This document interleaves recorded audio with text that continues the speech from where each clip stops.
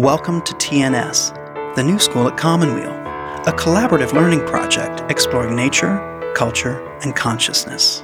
Join us now for one in a series of podcasts that document 3 days of workshops on the study of the Enneagram, with panels exploring the different personality types, led by Beatrice Chestnut and hosted by Michael Lerner.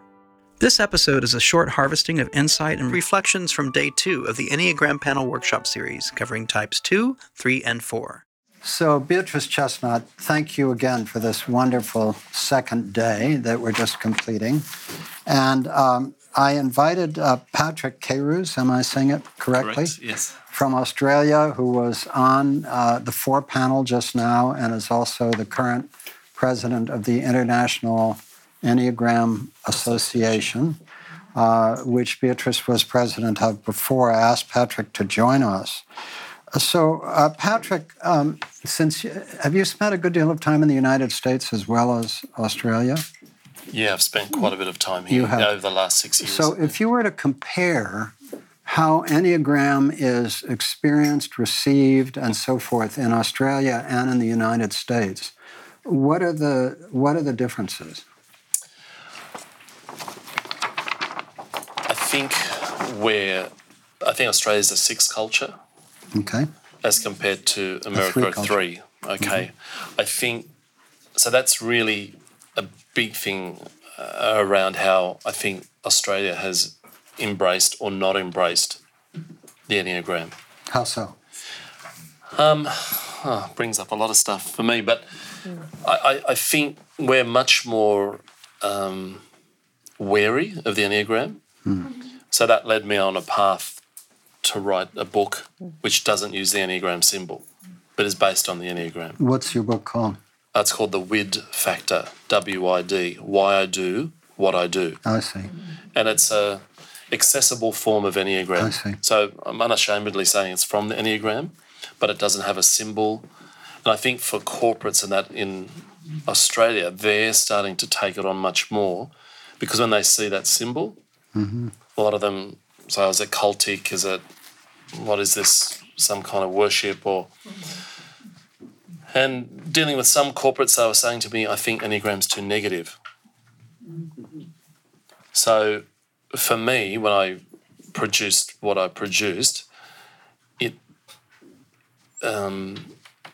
is just giving us a more accessible form of Enneagram. I believe in it deeply. And of course, Beatrice has written a very accessible book on Enneagram for leadership. Absolutely, yeah. Yeah. So since you've both been president of the International Association, I understand the coming conferences in Oakland in August? In July. In July. Yeah, I think What are the dates? You're putting me on the spot here. I think it's the 26th to the 28th. Okay. It's the Thursday. So how many people tend to show up for an international conference? Look, we get 400 on average, but seeing we're in the Bay Area this year, we're hoping that we might get 600 to 700 people. I get it. And I want to come ask you, Beatrice, because you've traveled a lot teaching Enneagram. Where are the kind of hot spots of interest in Enneagram globally? How would you describe the hot spots? Globally. Hot spots. I think there's a lot of Enneagram happening in like Scandinavia, like in Denmark and Norway and Finland and Sweden to some extent. Less so for the last 3, but a lot in Denmark. There's some in Italy. There's a really enthusiastic new community in Egypt. There's a lot happening in China. There's some happening in South Africa, a good amount in South Africa. And where else? Am I missing anything big? No, I think China, South America, yeah. Brazil. Brazil. Yeah. And do you think that it has to do more with a cultural attunement in these countries, or does it have to do with inspired teachers and happenstance? In other words, good question. To what degree is it that there's some cultural attunement, and to what degree is it inspired teachers? I think cultural attunement has a lot to do with it, because I think there have been a lot of good teachers in Australia, but there is something in the culture that's more suspicious. I think that, like for instance, in Brazil, there's a lot more acceptance of different kinds of spiritual things. They have a spiritual center on every corner in every city, and it's like even psychic phenomena. So it's very open to different. Spiritualism is big there. So I think usually there's something in the culture. I think in the U.S. it's being accepted, I think, more in Silicon Valley, where there's sort of an innovative spirit and people are really focusing on collaboration and how you need to know each other better. And so making yourself a little more vulnerable, even at work, might be a good thing. So I think it's a lot.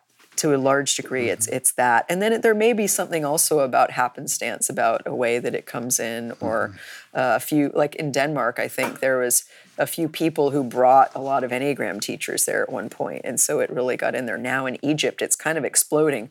I was just there with my teaching partner, and they've had 3 or 4 other Enneagram teachers there right around now. So I think it's almost like it gets a certain momentum built up. It could be also that in some countries, I'm thinking of Egypt and China, where you have authoritarian regimes, that this is a safe way for people to get together.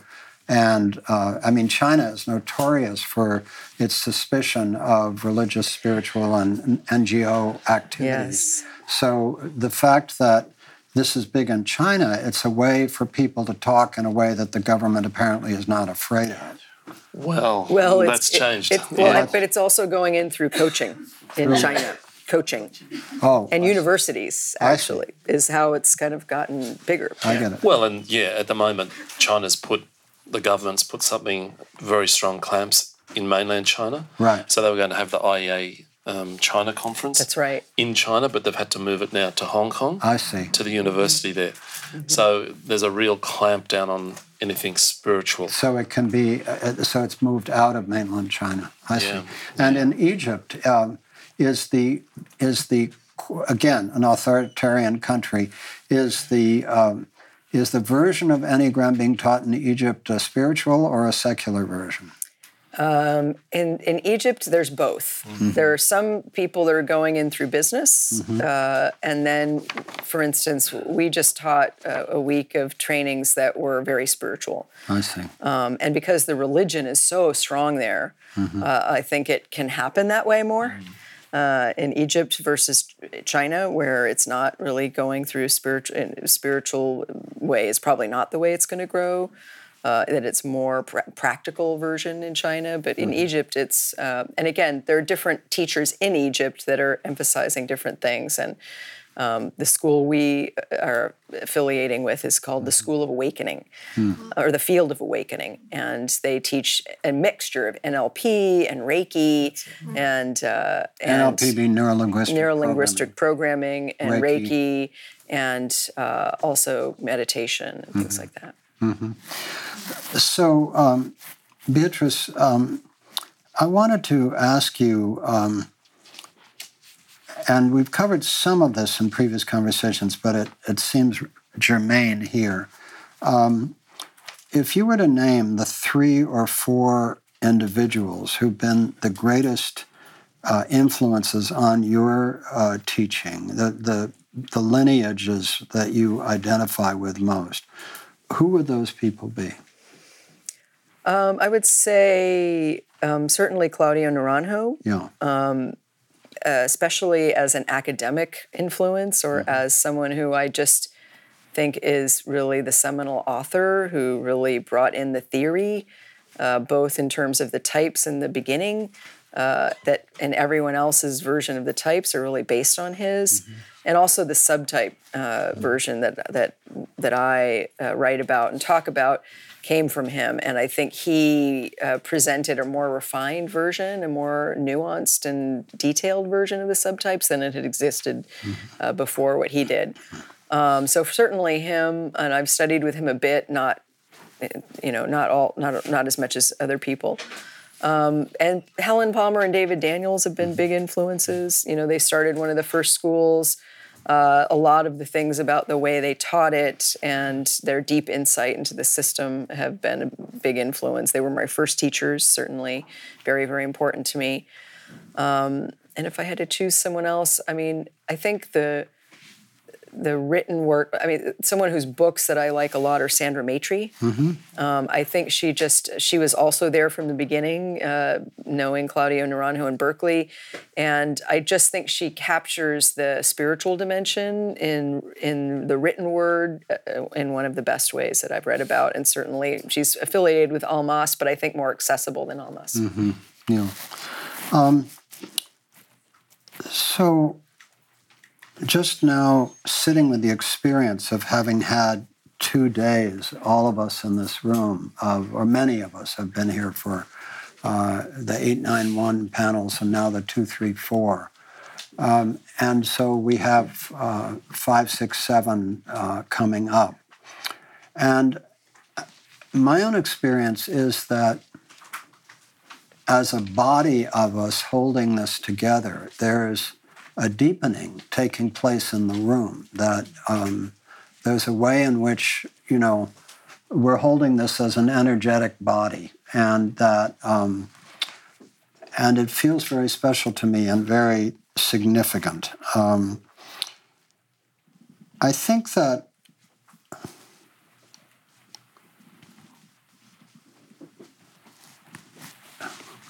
Almas has this beautiful book on Enneagram called The Enneagram of Holy Ideas. And I love the idea of the points on the Enneagram as 9 faces of God. That's the way I really relate to it. And I think part of the teaching which you share is that our natal point is critical early on, but as we evolve and develop, the other points can become as important, if not even more important. Is that a fair statement to us? I think a few of the other points can help serve as balancing points or integration points, definitely. I mean, I think we do go from our passion to our virtue, so I think there is a way that our higher sides also reflect the type that we are. Yeah. Our passion to our virtue and our fixation to our holy idea. Is that right? Right. So I find myself at age 75 a long way from either my virtue or my holy idea. And I'm fascinated, because I've been working on myself in various ways for 40 years, that's the case. And I'm particularly interested in the fixation to the holy idea. I guess that's probably because I'm a 5, right? Right, that's the mental part, yes. Right. So the passion to virtue part, I guess, seems almost hopeless to me. And the fixation to holy idea doesn't seem a lot easier either. But what about this? Well, let me ask each of you. You guys actually teach this stuff. So if you were to describe, Beatrice, how you are in your journey from passion to virtue and from fixation to holy idea, how would you describe where you are? Well, first of all, I'll say I think you're very humble, and I think you might be closer than you think. I'm the expert. I know it from inside. That's true. That's true. That's true. I won't argue with you. I would say for me, it's a constant practice. It feels lifelong. It feels like a forward and backward. It feels like sometimes I feel like I'm having a bigger taste of humility than I've had before. And it's also, sometimes I'm right there back in pride again. And so I think it's having a lot of compassion for yourself. But I definitely think that humility, holy will, holy freedom for me are goals that are very much with me. What evoked the tears? I think just the idea of being in humility is just... It's a beautiful place. To me, humility is the only place to be. Yeah. I mean, There's a quote from Emerson that I use as my email sign-off, which says something like, humility is the only wisdom. It's endless. And to me, anybody who doesn't understand humility truly doesn't understand, at the most basic level. Right. Who we are. It's the first terrace in purgatory in Dante's scheme. And I think it's the main thing to focus on when we're trying to get out of the ego. Yeah. Because I think that it's just, when we're in our egos, we're not in humility. And I think humility allows us to see beyond our narrow confines of our ego. And so I just try to remember to be in touch with what feels vulnerable. And I've just been noticing again and again, if I can really work within myself to get in touch with, like, what's the most vulnerable thing happening for me right now, the thing that I really would be embarrassed to share. And if I can get in touch with that and share that, everything shifts, because I know I'm not in pride if there's something that feels vulnerable, feels hard to share, feels like I don't want anyone to see it. So I think that's the path for me, especially as a two, because pride is so slippery. Yeah. It's very tricky. It's easy to be in pride when you just think you're feeling good about yourself. And I also have fear of pride, and so that's a problem too. But I think if I am just trying to be with what's true and what's real, and especially if it feels vulnerable or like it's not exactly the most attractive thing, then I know I'm on the right track. And if I can share that, then usually that has a big effect. Patrick, what would you say? Where are you on your path? I find that a difficult question, but I think naively, when I was a young man at 17 and decided to join a seminary, I think that links with that longing, which I really didn't talk about, but my longing really is that longing for union. I share that. I think we probably all share that. Yeah, right? and it's the longing for union that brings us together. And I'm clunky. I don't know if I get it right every time, but I think I just have to be present to what life presents to me,